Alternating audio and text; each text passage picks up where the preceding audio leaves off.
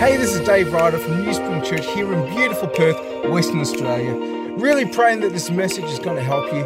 If you'd like some more information about our story, just head to newspring.org.au. Beautiful. Are you guys New Spring? Anyone else? Beautiful. I've got going to continue just in our series of just really going through our purpose statement and kind of reminding us of who we are again as a church. The title of today's message is called Shared Lives. I was just thinking, I was out this morning and I was just really thinking about this year, 2022. And this is, like, personally, this has kind of been a difficult year for myself. And it's been difficult for reasons that people probably wouldn't appreciate. Something happened this year which was very different to the last, 20, 23 years or so. Every kind of like the last 20 years or so of my life, I've kind of gone to God and say, God, what do you want me to do? And he kind of speaks and I just do it. And that's kind of like, and he knows, like, you tell me to go, I'll go. In fact, coming to lead this church is not what I wanted to do. Might surprise you. I remember very clearly we came here and it was Kelmscott Church of Christ, and I had already written out my resignation letter for the previous church, and what I thought was, okay, we'll just come and to Kelmscott Church of Christ, and we brought some friends, and we were actually just sitting at the back over there, and people know by now, I've been senior pastor for 10 years, so I can tell some stories now. There is only one service I've ever walked out of in my life, and that was this church's service. And what happened is that there was just some people up here, and obviously stuff was going down. But there was this blame that was kind of put upon the congregation. And I actually heard the words come out of someone's mouth, the Holy Spirit has left. And I thought, gee, you're kidding me. I just spoke to the Holy Spirit 5 minutes ago. And it was just like this real thing where I just got frustrated. It's like, don't treat people that way, man. And we had our friend, so I said, oh, let's just go. Sorry, like I felt really, really bad. And in my mind was kind of set. Like, that's it, Lord. Oh, this is a sign. I can stay over there. I walked out, and I was a little bit like hot under the collar because I didn't really appreciate the way that the people were being treated. And I was in the alcove, and I said under my breath, I said, I am not coming here. And the Holy Spirit spoke so firm and said, you will be here. It was firm and said, you will be here. And I knew from that point, it's like, okay, game over, like whatever. And it took a long time before they even went through the interview process, but I knew that the next day I needed to hand in my resignation. God had spoken, and that's it. And that's kind of been the deal. Like God, wherever you want us to be, we're going to go. And this year, kind of coming into this year and knowing that God's wanting to take this church into a new season and all that, and kind of go to God and say, okay, God, what do you want me to do? And this is the real first time where God's actually spoken back to me in this way, and he says, son, you've served for 10 years. What do you want to do? That's the hardest thing, isn't it? That's been so difficult for me this year to actually really consider, what do I actually want to do? You can ask Andrea. It's difficult finding me like a gift or something. Like Christmas presents, birthday presents. Invariably, we just get stuff and I buy stuff for the church. Like, it's just always, but what do you want to do? It's been a really, really hard question for me. I think other people would find it really easy. If God says, what do you want to do? Yeah. But for me, it's kind of been this life where, God, you tell me what to do and I'll do it. You send me somewhere and we'll go. So this has been a real interesting year for me, and not to say there's been opportunities to do other things, there have, but in my surveying this year in particular of like looking around and seeing what God's doing in other parts of the state and all that, I'm pretty firm and pretty clear on what I would love to do with my life. And I want to be part of building a healthy biblical church. That's what I want to do. And that's what I want people to come on the journey with us with. So we're kind of set that the next season is kind of here. We've held this church very, very lightly. I am A-OK handing over this church and giving it to someone. Like I said last week, Shane taking over another church. When you come in, you're green, you're naive. When you do it a second time, man, that's either God or you're dumb, you know, because you know what you got yourself into. But I want to be part of the real deal. And I haven't seen it anywhere as yet, what I read in the New Testament of what the church could be, what the New Testament church could be. And that's really, really what I want to have a good crack at. And New Spring, if you're up for it, that's what we're going to be endeavouring to do. Not going to apologise for it either. If I asked you what were the non-negotiables of the Christian life, I wonder what you would say. You'd probably say, oh yeah, they're obvious, Dave, you know. It's probably not a good idea to like murder people. Probably not good to steal, committing adultery. You might say, you know, apparently like, you've got to read your Bible, you've got to pray, you've got to do good things. But what if I said to you that actually, yeah, all that stuff's over there, but actually, as the New Testament church, one thing that is absolutely non-negotiable is that a follower of Jesus Christ shares their life with other Jesus followers. You might take a step back and say, you know what, this is probably the week I should have stayed at home, you know. Or you might say, yeah, I get that, but you know what, there are actually other priorities in life. Or you might be honest and say, you know what, I know that's true, but the reality is, man, Christians just irritate me. Is anyone honest enough to say, you know, so Christians, they irritate, they just like do me in, yeah? Christians are weirdos, right? I mean, you might meet some more sane people who are not followers of Jesus, you know what I'm saying? But I think the appropriate response would probably be if I came to you as your pastor and said, you know what, this is absolutely a non-negotiable for any faithful follower of Jesus Christ, that you share your entire life with another body of followers. I think the appropriate question to ask would be, okay, why? Why? Why is that the reason? Tell me why.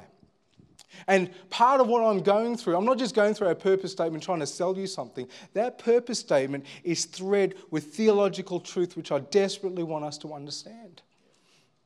So we're going to kick on from last week and the couple of weeks before. So if you haven't listened to last week's message, go onto the podcast, go to YouTube, listen to that.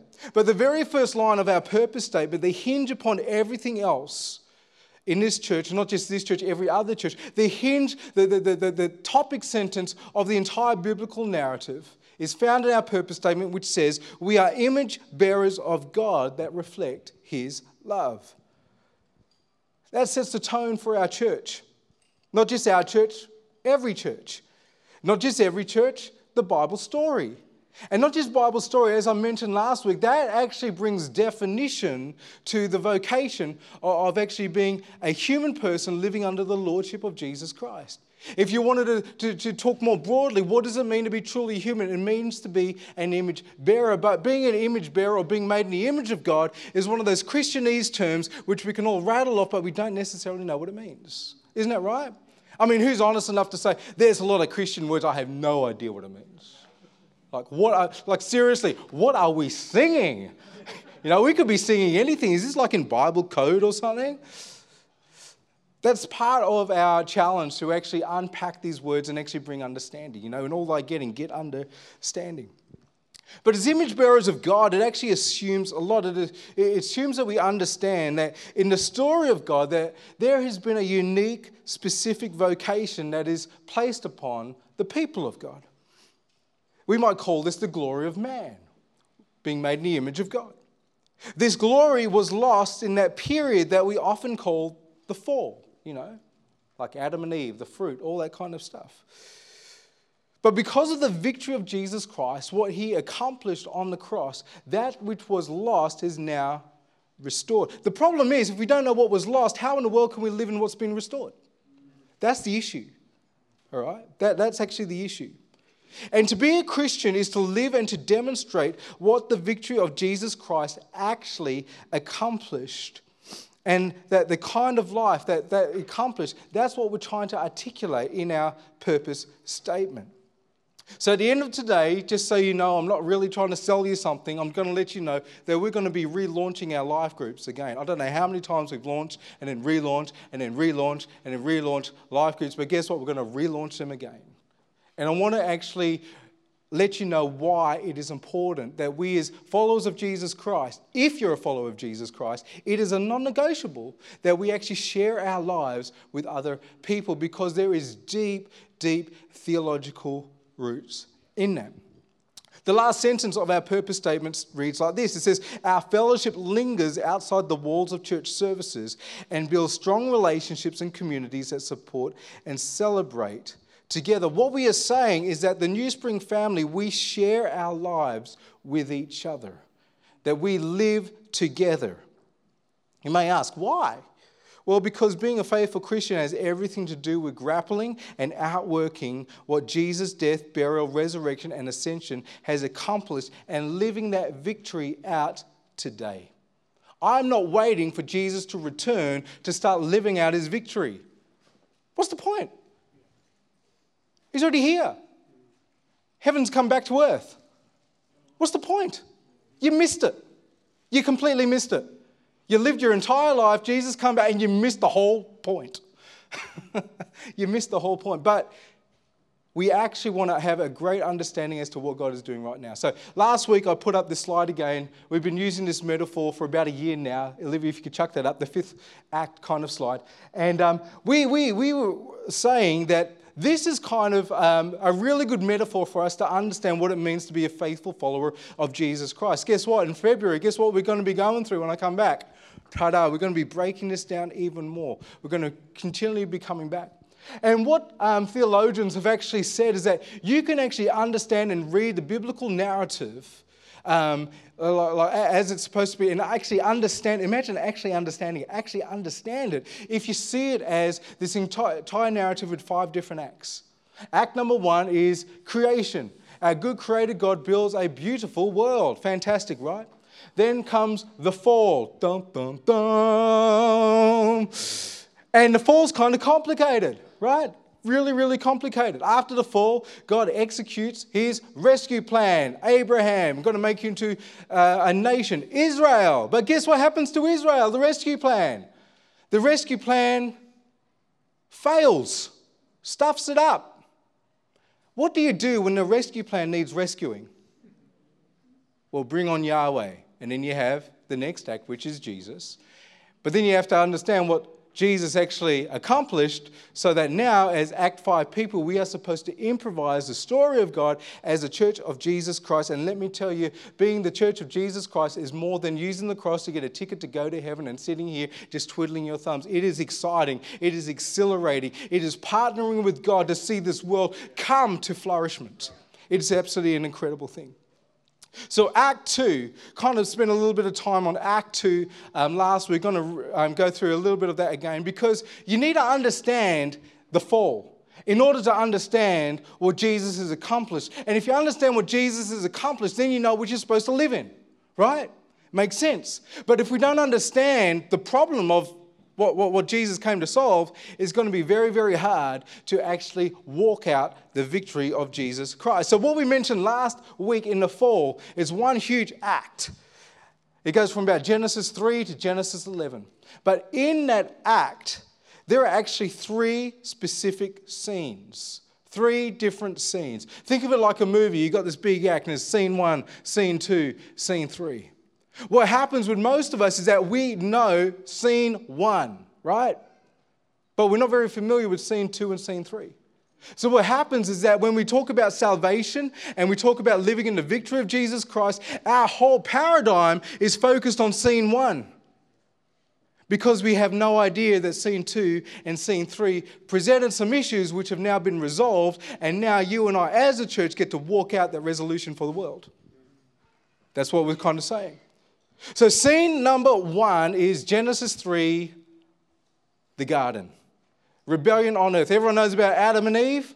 They took that fruit. Imagine if they didn't take that fruit. Crazy. You know? Turns out there would have still been issues because of the other ones. But there's a rebellion on earth. That's what we need to know. There is still a rebellion on earth, isn't there? You know? There's a rebellion on earth. Adam and Eve, they opt for self-autonomy. They opt for their understanding, for their wisdom instead of God's wisdom. They determine to bring understanding and they do things on their terms instead of God's terms. There's a rebellion on earth. We all get that. And because of the rebellion on earth, they are exiled out of the garden. Exiled out.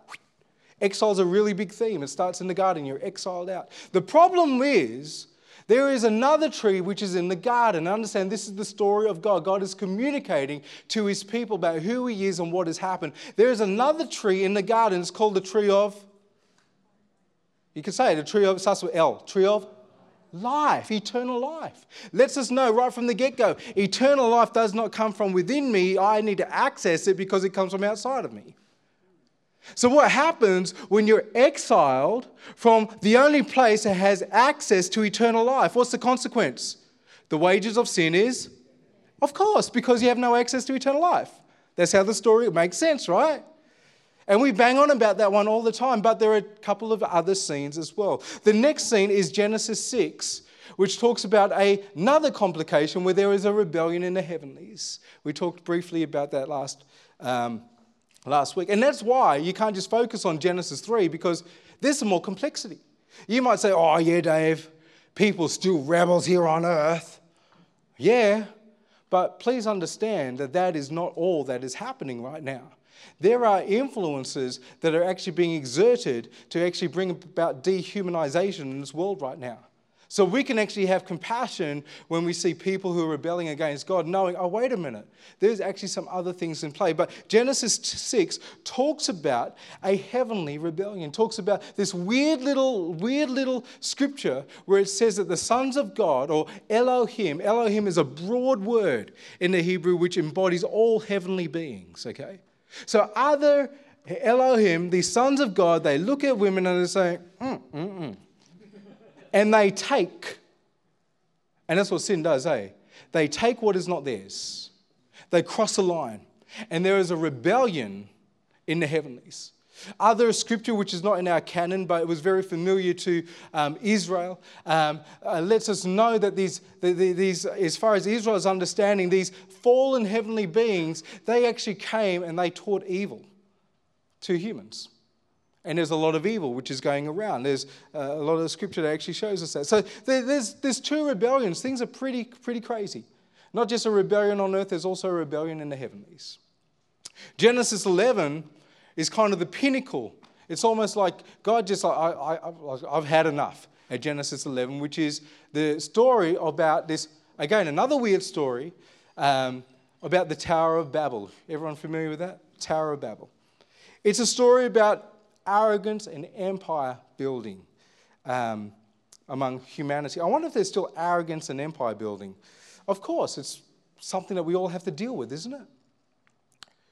For many Christians, Jesus' victory is only addressed Genesis 3. And because understanding is that it just addresses Genesis 3, guess what? The outworking of their faith is only in response to Genesis 3. That makes sense, doesn't it? In all they get understanding. So in order to actually live a more fruitful or a more complete Christian life, let's just get some more understanding. That's all I'm saying. Understand that the fall is not just about Genesis 3. There are two other scenes that we need to actually really grapple with as well. Humans are exiled from God's space, Genesis 3. And I talked about that. They cut off, and the result is death. But what about the issues of these principalities or these powers or these other Elohim that there's been a rebellion there? What about evil? What about these wicked spiritual forces? What about Genesis 6? Because Jesus' victory is actually dealt with that as well.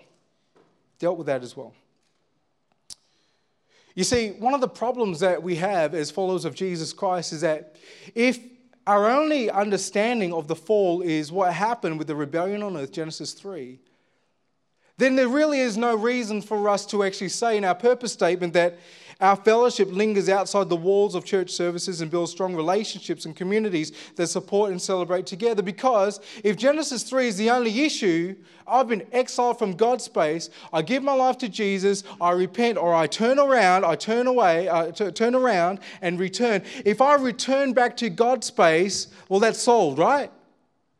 that actually means I don't need to do anything else. And that's the problem.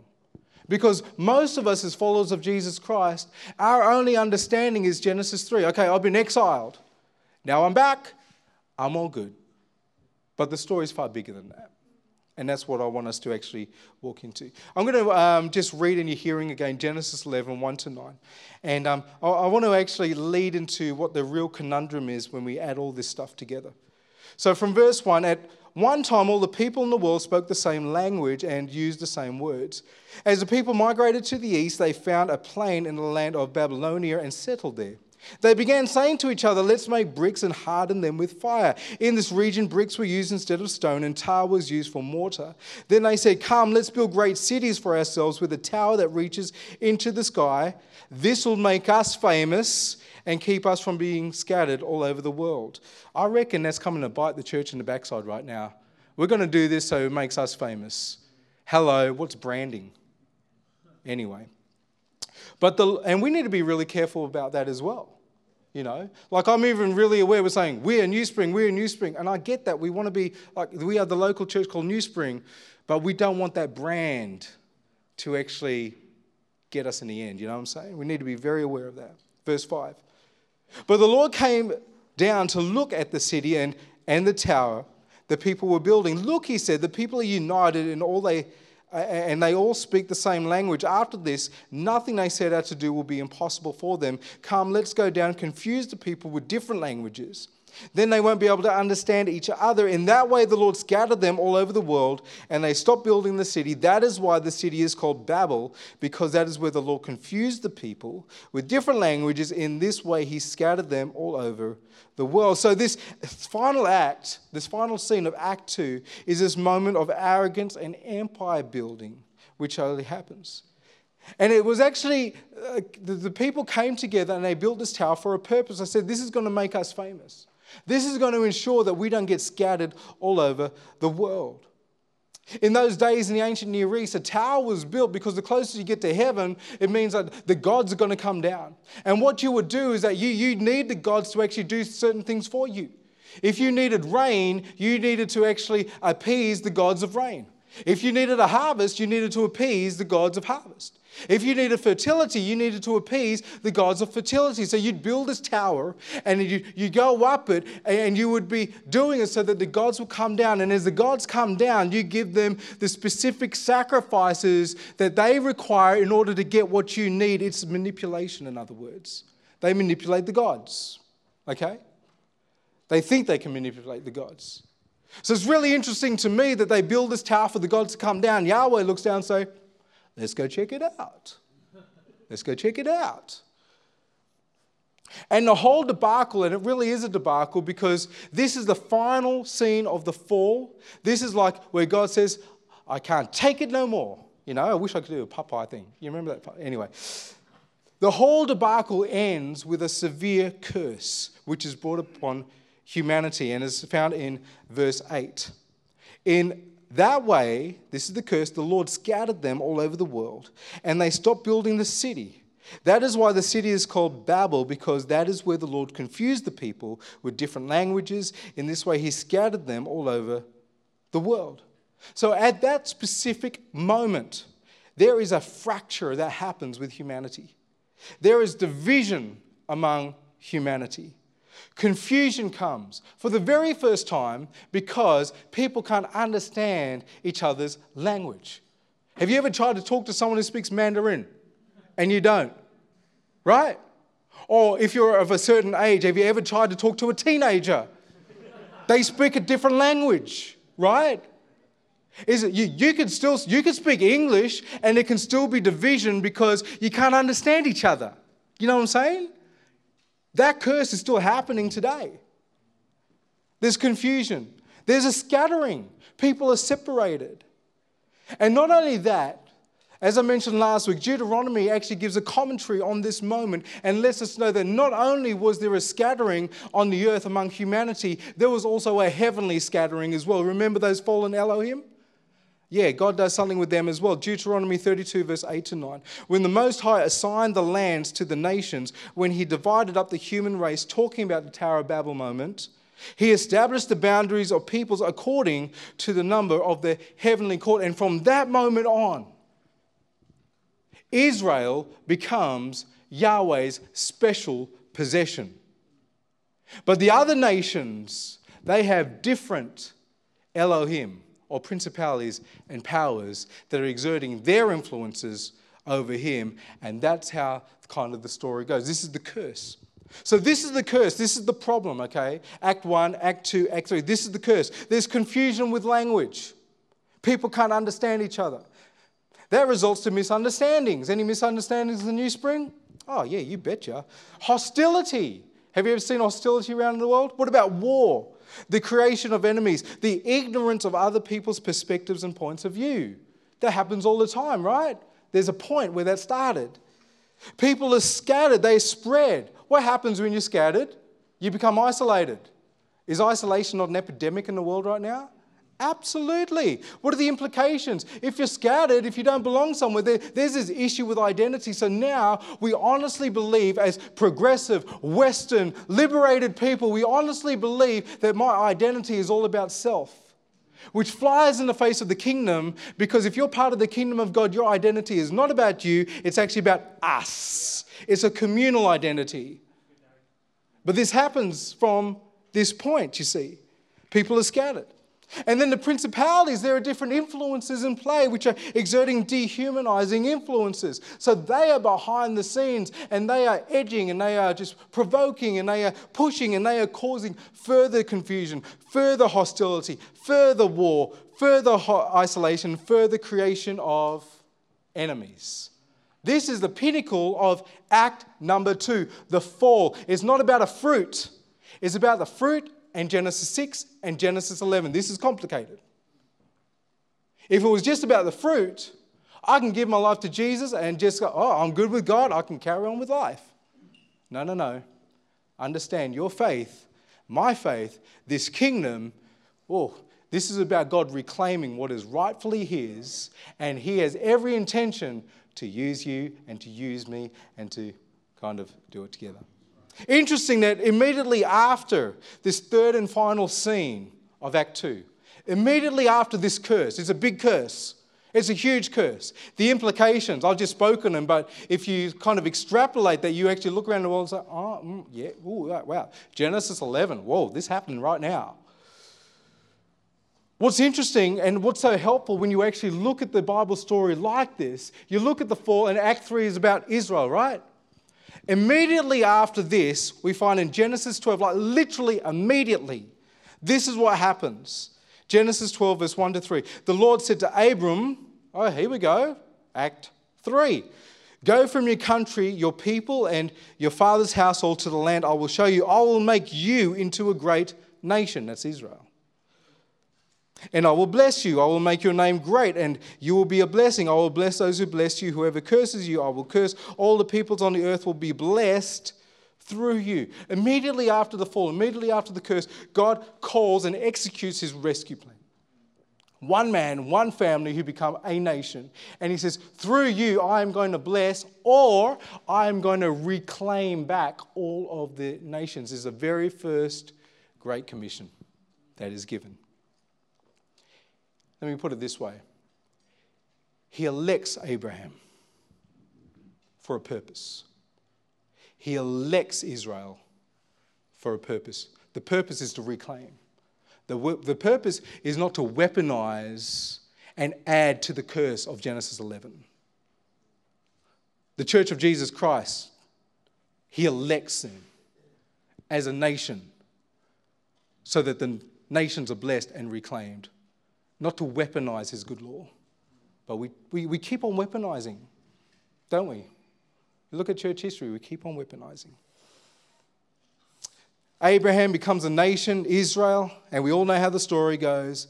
God's rescue plan utterly fails. And what do you do when the rescue plan needs rescuing? The book of Isaiah, God looks around and says, who's going to go for me? And he says, someone go get my breastplate of righteousness. Someone go get my helmet of salvation. Because I, Yahweh, I will go myself and I will be the suffering servant. I will be the root of David. I will be the Son of Man. I will be the Son of God. I will come and I will do it myself. And Yahweh comes. That's why the Gospels are the great announcement of how God becomes King. Isn't that amazing?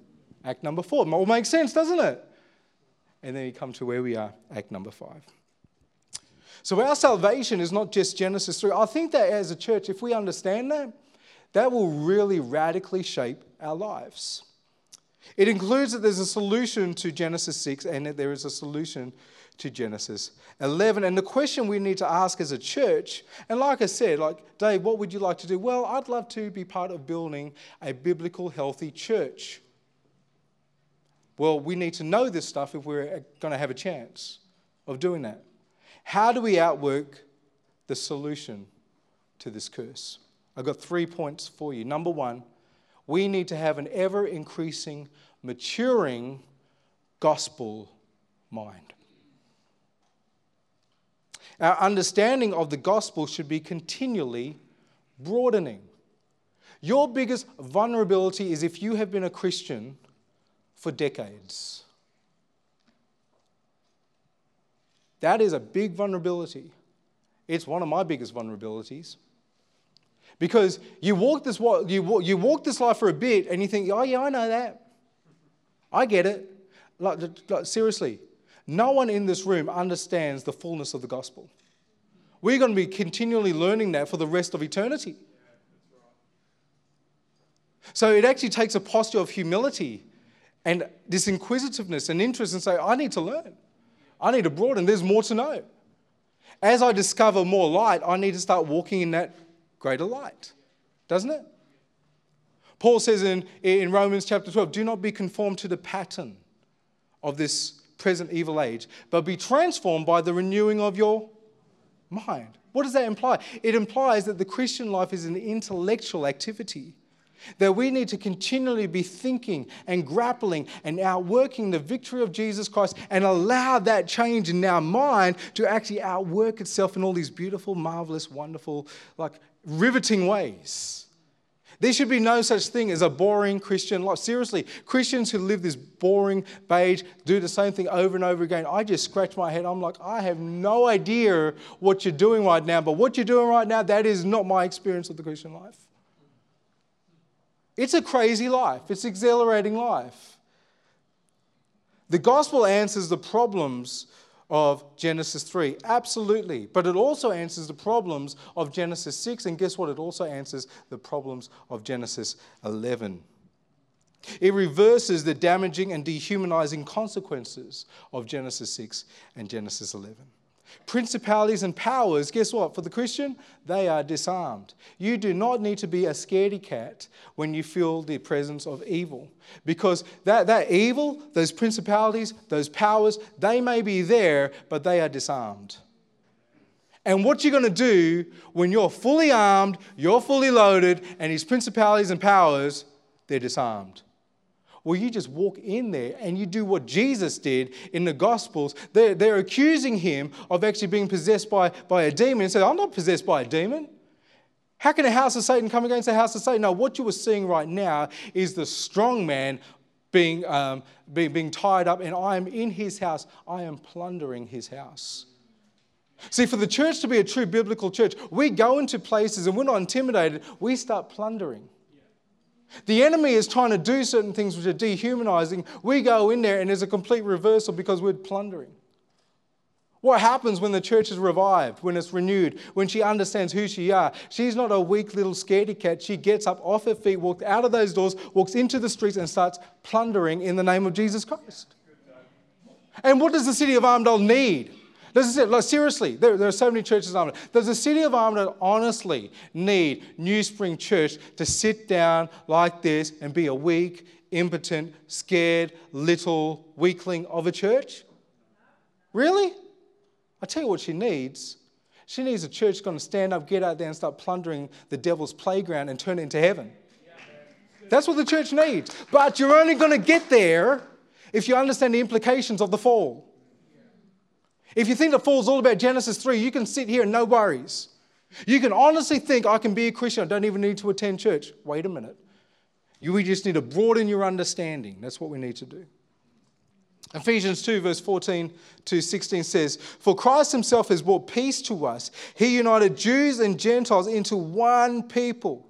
When in his own body on the cross, he broke down the wall of hostility that separated us. He did this by ending the systems of law and commandments and regulations. He made peace with Jews and Gentiles by creating in himself one new people from two groups.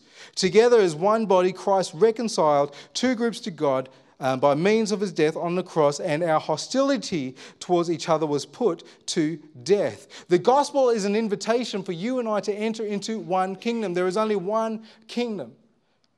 We have been united into one people.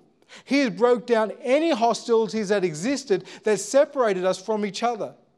So if we are separated from each other, it's not because of hostilities, it's because we just don't want to do it. Because everything that could possibly separate us has now been removed. He put that stuff to death. So now we can actually be part of this one people. He made peace, creating in himself one people. Do you belong to this one people, church? Oh my goodness, I'm in the wrong church. Do you belong to it? Yes. Because you know what? If someone looked at your life and looked at my life, it should be absolutely obvious. Obvious. Do you honestly think that people walking around Israel on that first Good Friday, they see Jesus not lying, hanging on the cross? That would have been pretty obvious. They're trying to kill him. They look again. He died. It's obvious. That's obvious. For you and me, people look at us, it should be absolutely obvious. I belong to this one people group. To pick up our cross daily is not a ticket to get to heaven, whatever that means. Even though the promise of the future kingdom, it's sealed. It's going to happen. But it's actually an invitation to put to death certain things in our life. Because when we put to death certain things in our life, this is how we enter and remain in the kingdom of God. It means putting to death self-interests, self-identity. We now have a communal identity as the people of God. It means to submit to one another. It means to prefer one another. It means to empty ourselves for the betterment of other people. It's complete contradiction to the ideologies of this present age. That's why Paul says, do not conform to the patterns of this present evil age, because the patterns of this present evil age, they are complete contradiction to the ways of Jesus Christ. Second thing, we need to move right along, is a practical mindset. People have accused Christians of being so heavenly minded they are of absolutely no earthly use. That should not be the case. But there is a practical mindset. Again, you will notice these scriptures, we've gone over them this year and previous years. That's why I don't probably need to go into much detail, because we have done this. Acts chapter 2, verse 41 to 43. Beginning of Act number 5, the early church. Those who believe what Peter said were baptized and added to the church that day, about 3,000 in all. All the believers devoted themselves to the apostles' teaching and to fellowship and to sharing in meals, including the Lord's Supper, and to prayer. A deep sense of awe came over them, and the apostles performed many miraculous signs and wonders. And all the believers met together in one place and shared everything they had. Understand, when the Spirit of God genuinely falls upon a community, the response flies in the face of the ideologies and the patterns of this present evil age. The patterns, the ideologies, the idols of self-autonomy, personal freedom that has its goal of atomization, which increases division, separation, and individualization. The Spirit comes and we start living in a complete opposite way. Complete opposite way. Those things that the world presents and promotes, they are not fruit of the gospel. This is a pretty challenging verse for 2022. Consider how many times that word "and" is used. As a senior pastor, I even wish that word "and" was banned from this verse. Verse 42, all the believers devoted themselves to the apostles' teaching. That would be okay. No, and. Everyone say and. And to fellowship. Okay. Wait a minute, there's another and. And to sharing in meals. And to prayer.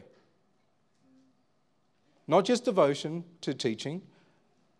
It was like their response was devotion to this, and to this, and to this. Oh, wait, and also this. There is a practical outworking of being a faithful Christian. We've got a prayer meeting this Wednesday. The reason why Andrew said bring warm clothes, because we're going to be walking this property. Because by the grace of God, this next season is about developing this land. We've been sitting on this thing for 30 plus years. It's about time we took this beautiful talent that the Lord's given us, taken it out of the ground and actually start working it. And we need to cover that with prayer. So if it's raining, bring some rain gear. But we're going to be walking around this place. We're going to be praying. We're going to be believing. We're going to be saying, God, show us what you have for this next season. Anyone excited about that? Yeah. Tell you what, in 10 years' time you will be, because you'll see it.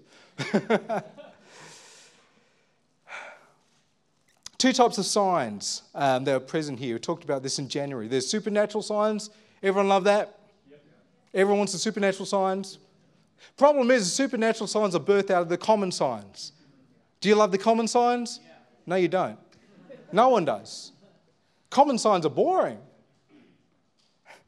The common signs is what these early believers, they were committed to, what they were devoted to.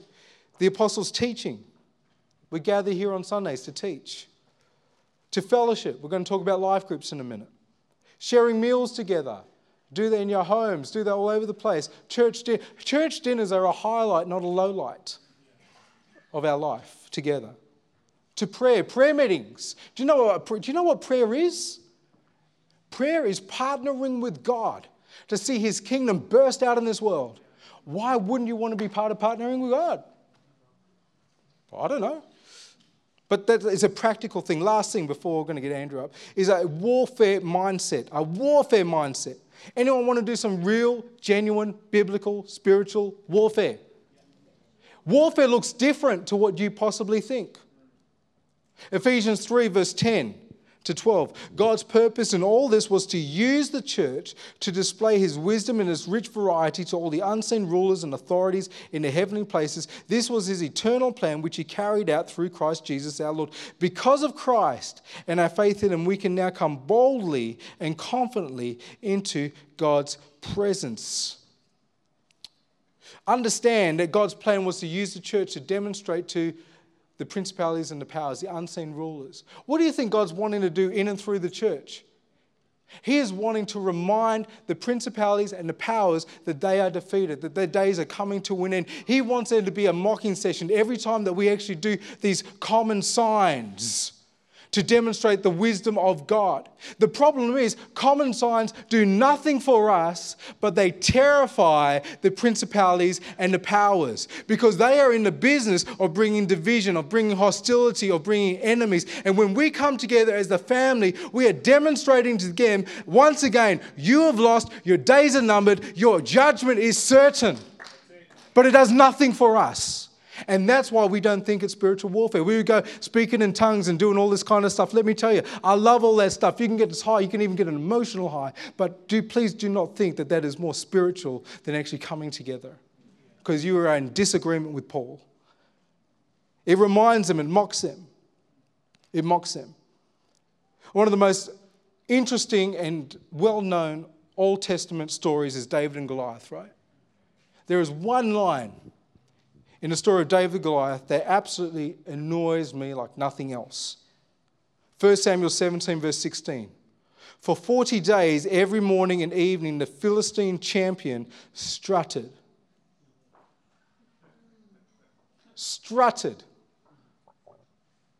in front of the Israelite army.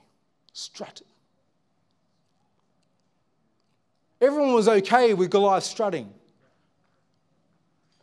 except for one guy. The church is really okay with the enemy strutting. This story is really, really interesting. Everyone thinks, like, we try to liken ourselves, like, who am I in this story? I'm David. You're not David.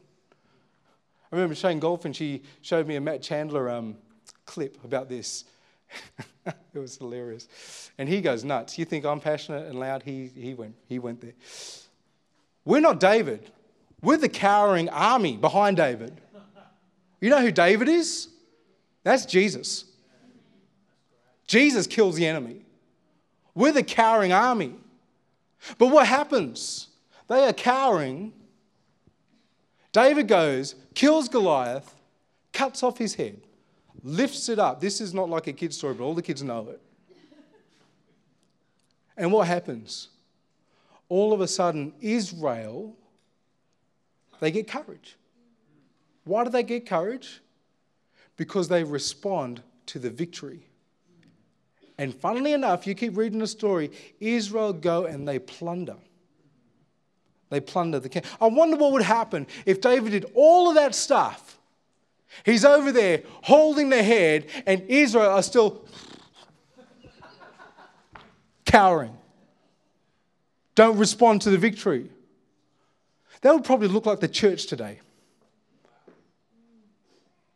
Because the victory's already happened and we're still over here and the enemy struts. How are we going to respond to the victory of Christ with a broadened understanding? Well, as I said, we are going to relaunch our shared life groups. And that's a common sign. And you think, boring. It might be boring for you, it might be boring for me, but the enemy shudder when we do this stuff. So I'm going to get Andrew to come up here and he's going to come up and launch this. Can I just say, even today, just watching the Newnham family, filling in the gaps, like something happened with the roster, right? And then I'm seeing Andrew, Larissa, and the kids doing the offering. I'm thinking wow, we're blessed to have you guys in our church. So blessed. But you want to talk about life groups? Yes. So let's chuck that slide up. Can we get the slide up? Come stand here. Come be the centre of attention. Sure. So we're relaunching life groups. So what is a life group? A life group, connect group, small group, it's been called lots of things. It's a group of people that, in essence, meet together and share life together. And what I've written up here. So it's a group that brings life to either you or your community. So it could be a Bible study. It could be a more traditional cell group type look. It could be something a bit different. It could be a four-wheel drive group. There is a four-wheel drive group in the church. It could be a prayer group. It could be a computer gamers group. It could be a craft group. It could be anything where we meet as a group of believers and we actually do this thing called life together. So what we've done is, I'm sure there is actually quite a lot of life groups out there. We just might not know that they necessarily exist. So what I've done is I've put together a survey. It's a QR code. So if you look at it through your phone, it'll launch a survey on your phone. They could do that right now, right? Yep. Just open up your camera and... point your camera to the QR code. Oh, there we go. Click on the link and it'll bring up a survey. Wow, there it is right there. Whole idea of the survey is to find out, first of all, what groups exist within the church and see how the church can help support it. Also to see who's interested in running a new group or joining a new group. And also just to find where everyone is at with this. So I really would like to encourage you all, fill out the survey, give us as much information as we can. If you're not in a group, let's get you in a group. Let's get you surrounded by people that are walking this same journey as you. And let's do life together. All right, well, let's do that. Yeah. Beautiful. Can we give Andrew a great hand?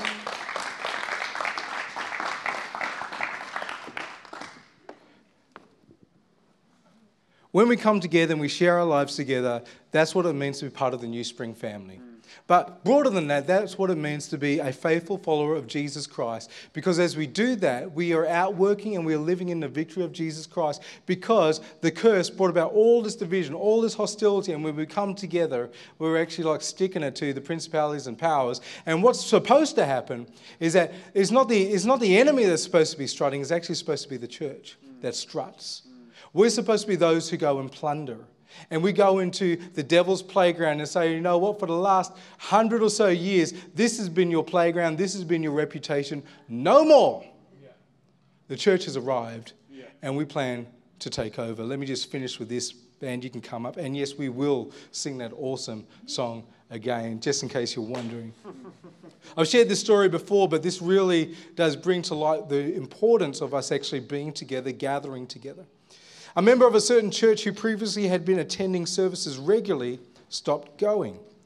After a few weeks, the pastor decided to visit him. It was a chilly evening. The pastor found the man at home alone, sitting before a blazing fire. Guessing the reason for his pastor's visit, the man welcomed him, led him to a big chair near the fireplace and waited. The pastor made himself comfortable and said nothing. In the grey silence, he contemplated the play of the flames around the burning logs. After some minutes, the pastor took the fire tongs and carefully picked up a brightly burning ember and placed it to one side in the fireplace. Then he sat back in his chair, still, silent. The host watched all this in quiet fascination.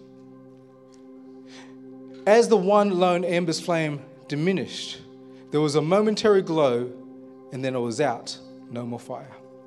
Soon it was cold, and it was as dead as a doornail. Not a word had been spoken since the initial greeting. Just before the pastor was ready to leave, he picked up the cold, dead ember and placed it back in the middle of the fire. Immediately it began to glow once more with the light and warmth of the burning coals around it. As the pastor reached the door to leave, his host said, "Thank you so much for your visit, and especially for the fiery sermon. I shall be back in church next Sunday." What happens when life comes and gets us, or we fall, or we burn out? We immediately think, I need to distance myself from the family of God. That's the immediate response, isn't it? We've all been there. My problem is when I'm there, I'm still rusted on the preach. I still got to rock up. But we've all been there. But how do you get healed? How are you restored? How is that fire lit again? It doesn't happen by distancing. You have to share your life with the body of Christ. You have to come together as a family of God. And that is the way God has shaped his church to be. And as we are faithful in living out that, we are faithful in reversing the curse that happens in Genesis 3, Genesis 6, Genesis 11, and more than that. Every time we come together in love and in fellowship and gathering together and devoting ourselves to these common signs, we are mocking the enemy. We are reminding the enemy, your days are numbered, your judgment is set, and you have been defeated. And the kingdom of God rises, and the kingdom of God goes forth, and we go and we plunder the devil's playground. That's how this is all supposed to work. Amen. Let me pray for you, and then we're going to sing. Father, I thank you for your word, for your goodness. I ask that as we've unpacked some scripture this morning, that greater understanding has come, that we understand your story and our place within it. Father, I pray for courage to rise, for conviction to rise, and for devotion to deepen in your church. Father, I lift up New Spring Church as she rebuilds towards this new season, as she gets ready for day number 1. May we be diligent. May you come and do what we cannot do. Come and unite us in love and in grace as we've never seen before. We pray in Jesus' name. Amen. Let's stand, church.